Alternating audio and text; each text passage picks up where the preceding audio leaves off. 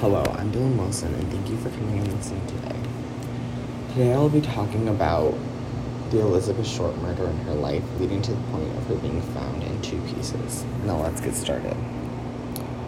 Short was born in 1924 in Boston, Massachusetts. She was the third out of 5 daughters from Cleo and Phoebe May Short. A couple of years later, they relocated to Medford, Massachusetts, and that's where she spent most of her life. And she was pretty popular growing up because her dad owned the local mini golf. Shortly after the stock market crashed, her father lost everything in his business, so he decided to fake his death. And her family found out a couple years later that he faked it because he sent them a letter confessing his lie. In her teen years, she got a really bad case of bronchitis, and she had to have surgery. And after that, her doctors said that she had to stay in a warmer climate during the winter so her lungs could handle it. So she would go stay with family friends in Florida. But shortly after her dad reached out, she went to go stay with him. But it ended up not being the best thing for her and him to live together. They did not really get along that well, and they would always argue, so she moved out of her dad's and hopped from friend's house to friend's house. And this brings us to the years leading to her murder. After she got done hopping from house to house, she ended up moving in with an Army Air Force sergeant, and he reportedly abused her, so she moved out. She was arrested in 1943 for underage drinking, and I think this was her coping mechanism for dealing with the abuse that she had dealt with when she lived with the Army Air Force sergeant. And she was sent back to Medford after she got arrested, and so she moved back to Florida, but she occasionally visited Massachusetts to see her mom and sisters. When she was in Florida, she met Major Matthew Michael Jordan Jr., a decorated Army Air Force officer. And he proposed to her, but he was deployed, and they were going to get married when he got back. But sadly, 2 weeks before he was going to get back, he got in a plane crash and died.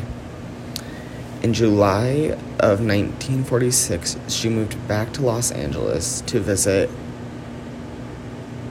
her friend, the Air Force Lieutenant Joseph Jordan Frickling, whom she met in Florida when she spent the next 6 months with in Southern California, mostly in Los Angeles. She worked as a waitress living in an apartment behind Florentine Gardens nightclub on Hollywood Boulevard during the months leading to her death. Many people that knew her said she was a would-be actress, and that was one of her dreams, to become an actress. Before her murder, she went on a trip with Robert Manley. He was a 25-year-old married man she had been dating. Her body was found on January 15th, 1947, 6 days after she got back from her trip with Robert Manley, and her body was found by Betty Burling in Leamington Park. It was told that she said Beth's body looked just like a mannequin because it was chopped in half, just like when they're taking apart a mannequin. When the medical examiner got to the site of her death, she saw that Beth was cleanly cut in half, and she had many cuts and bruises all over her body. But other than her body being chopped in half, she also had the glossome smile, which is where you are cut from corner of your mouth to the edge of your ear. But to this day, they have never really figured out who murdered Beth.